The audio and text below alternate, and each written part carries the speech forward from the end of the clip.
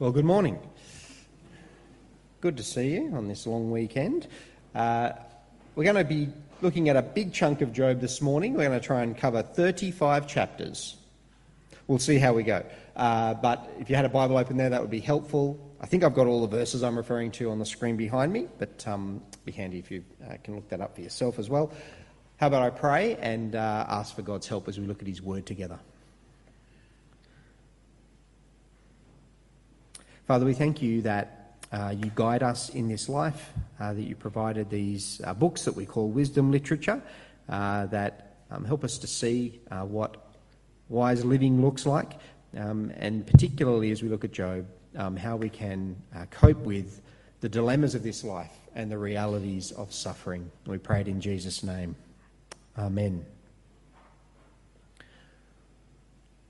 Well, they say with friends like these, who needs enemies? And today we look at what happens when Job's friends come to visit him, to counsel him, to comfort him. And as we see them speak with Job, that expression seems rather appropriate. They make a good start, but they really offer rather miserable comfort to Job. Last week we looked at the first couple of chapters of Job, and we see the catastrophic events that overtake Job's life. Job has everything taken from him: his wealth, his health, even his own family.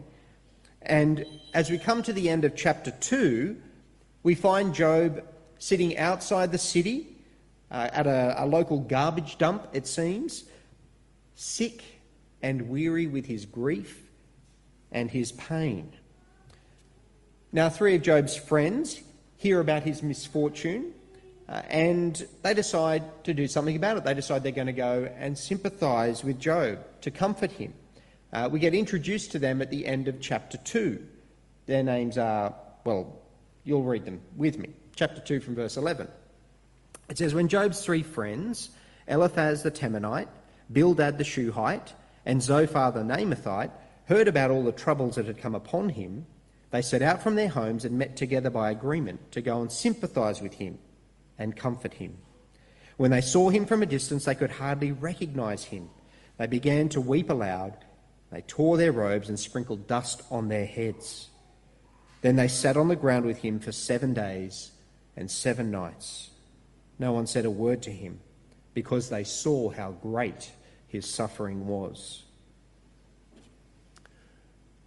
So we meet Job's 3 friends, Eliphaz, Bildad and Zophar, and they agree that they're going to go and visit Job together to comfort him. And when they arrive, they can barely recognise the man, and it causes them to weep.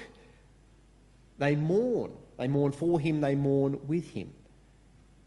They sit with him for 7 days and 7 nights, saying nothing. Now, we might all like to have some friends like these, wouldn't we? People that are prepared not only to come and visit, but to meet with us in our grief and in our pain. But if only it had stayed that way, because as soon as they open their mouths, any comfort they were providing for Job quickly disappears. These 3 are often referred to as Job's miserable comforters. And that's partly because that's what Job himself calls them in chapter 16. He has a crack at them. But it's true that they offer this miserable comfort to their friend. They're there. But what they have to say to him is nothing short of cruel.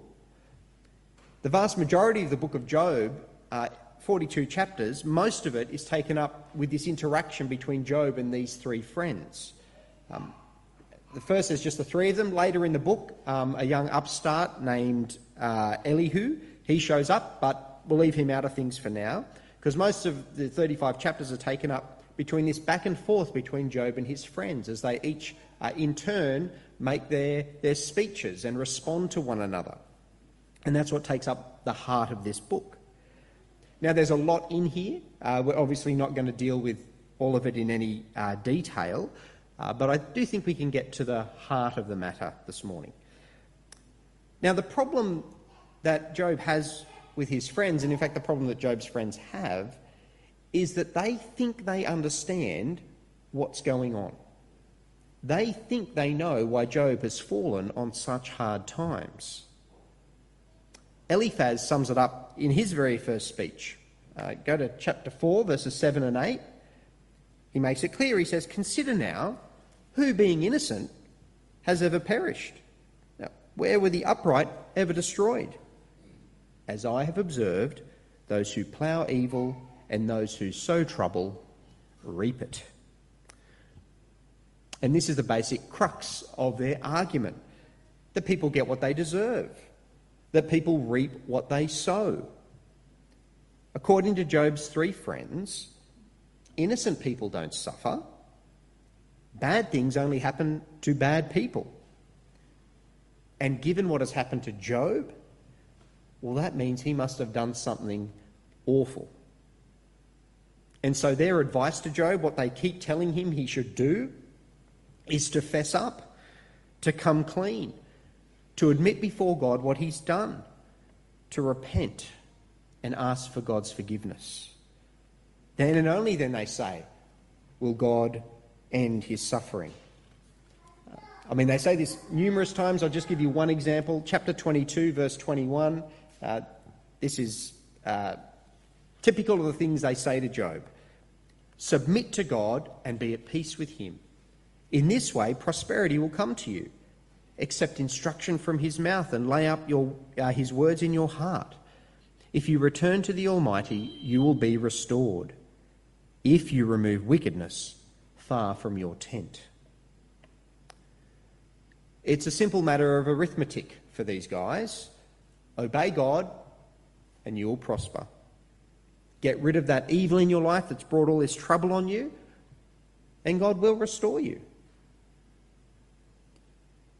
Now, it may be a simplistic view of how the world works, but it's a pretty common one. It's a kind of a theistic version of karma, I suppose, that life is cause and effect. And whether you think there is a God behind it or if it's the natural laws of the universe, lots of people think that that's how life works, that you get what you deserve. Good things come to good people, bad things to bad people. A few years ago now, a friend of Catherine's was looking for a house to rent, and she was having trouble putting in a lot of applications, getting knocked back, and she found one that she really wanted, and she said, and I quote, "I should get this house. I'm a good person. I deserve it." And she wasn't joking. She was dead serious. And I think that same basic idea is popular in lots of Christian circles too, but we put God behind it. So the idea is that if you're faithful to God, he will bless you. And that blessing will take the form of a blessing financially, in terms of your good health. You'll prosper in your work, in your relationships. It'll all be smooth sailing. Now that kind of sounds lovely, doesn't it? Until you think carefully about the flip side of that coin. Because what is often not said is that it necessarily has to mean that if you are suffering in some way, it must be the result of some unconfessed sin. See, there's a cruelty in karma that says you get what you deserve. Is your health failing? Well, you must have done something to deserve that. Lost your job? Take a look in the mirror. From the trite to the very serious, this notion loads people up with guilt, turns them to superstitious thinking. Your car breaks down. See, you shouldn't have missed church last week. Job's three friends think that they've got this sorted out. But the problem is, we know from the first two chapters of Job that they're just plain wrong. They've made an assumption about Job that simply isn't true. Job is not suffering because of some sin in his life. God himself has declared him to be an upright man, blameless even. And so in the end, Job's friends' incorrect assumptions and their dodgy worldview mean they offer poor counsel to their friend Job. And even worse than that, they end up saying all kinds of very painful and cruel things. That reading that we just had, when Bildad speaks to Job, I don't know if you noticed it, but he goes as far as saying that Job's children, who died in a collapsed house, they died because they were getting what they deserved. Chapter 8, verse 4. When your children sinned against him, he gave them over to the penalty of their sin. But if you will seek God earnestly and plead with the Almighty, if you are pure and upright, even now he will rouse himself on your behalf and restore you to your prosperous state. This is what ends up happening when you've got a faulty view of God and how he works in the world. You end up saying stupid things like this. Now, to be fair, Job's friends over the course of these discussions say all kinds of things that are true of God. They want to acknowledge that God is in control of everything. They want to acknowledge that God is good, that God is perfectly just. They want to defend God's honour. And all of that is admirable. Job's friends aren't totally on the wrong track with all the wisdom that they espouse to, all their truisms. I mean, there is wisdom in the whole you reap what you sow thing, isn't there?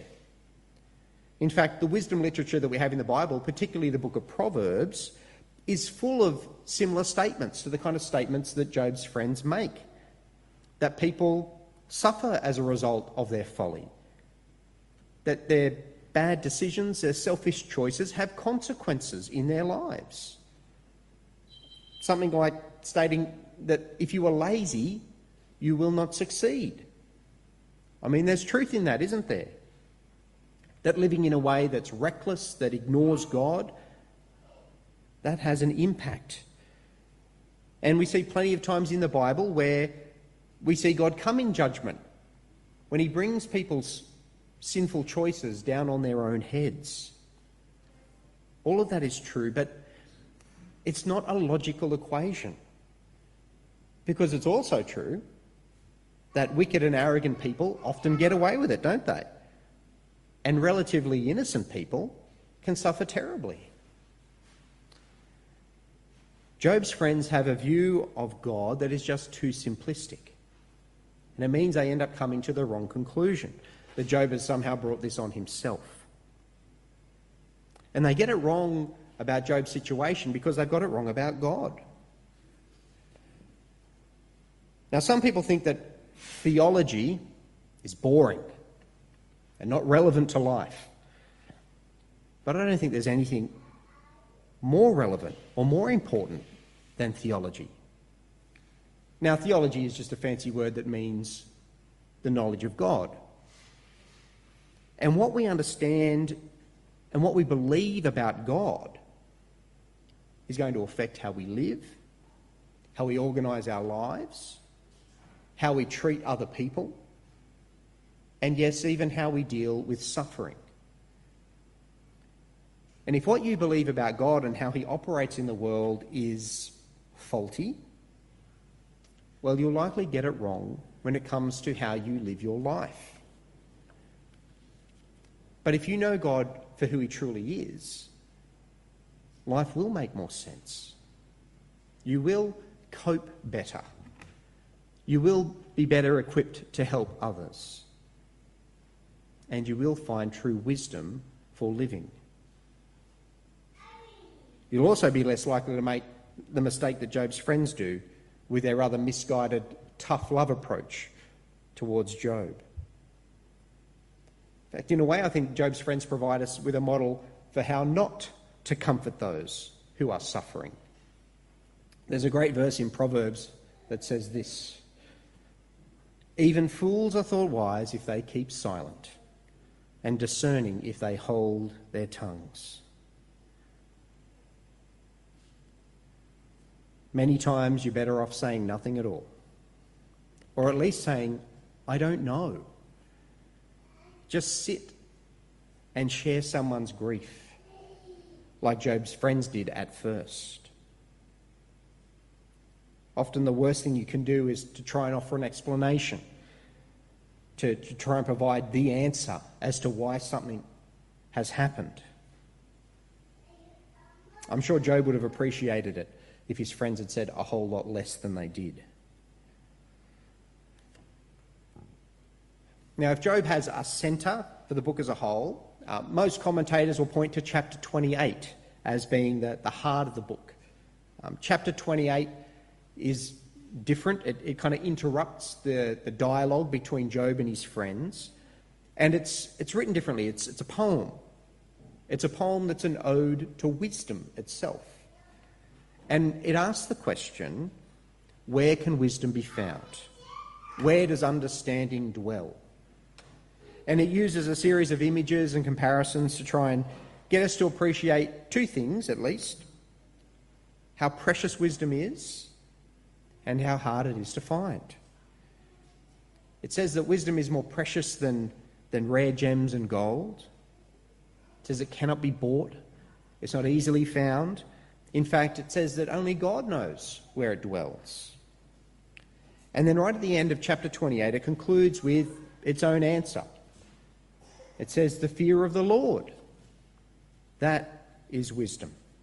And to shun evil is understanding. Where is wisdom found? Well, ultimately it's found through knowing God. And this expression of having a fear of the Lord, it's not about being afraid of God. It's a way of talking about being in right relationship to God, recognising who God is, that God alone sees everything that happens under the heavens, that God alone knows why. So Job 28 makes the point that true wisdom is not found in knowing why a particular person is suffering at a particular moment, but the true wisdom is a matter of knowing God himself. And that's basically the mistake that Job's friends make. They consider themselves wise, they have many words to share, but they think wisdom is shown by explaining to Job why he is suffering. And because they think they figured it out, they end up saying all those unhelpful things. The problem is they don't know God fully. Because their theology is faulty, they lack the wisdom to comfort Job. And Job, at its heart, is a book about wisdom. A wisdom that begins with appreciating the difference between us and God. Appreciating that for us, our knowledge is limited. There will be mystery in this life. That only God has true, complete and perfect knowledge of all that happens. Job tells us that for us, wisdom is found in knowing God and in trusting God. Because only he knows the beginning from the end. And only he knows why. So when it comes to suffering,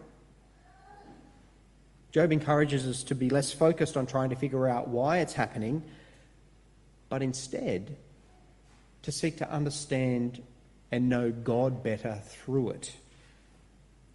It's an idea that gets picked up again in the New Testament as well. In Romans chapter 5, verses 3 and 4, it says this: "Not only so, but we also glory in our sufferings, because we know that suffering produces perseverance, perseverance, character, and character, hope." Wisdom is understanding that suffering is not necessarily the result of something that you did.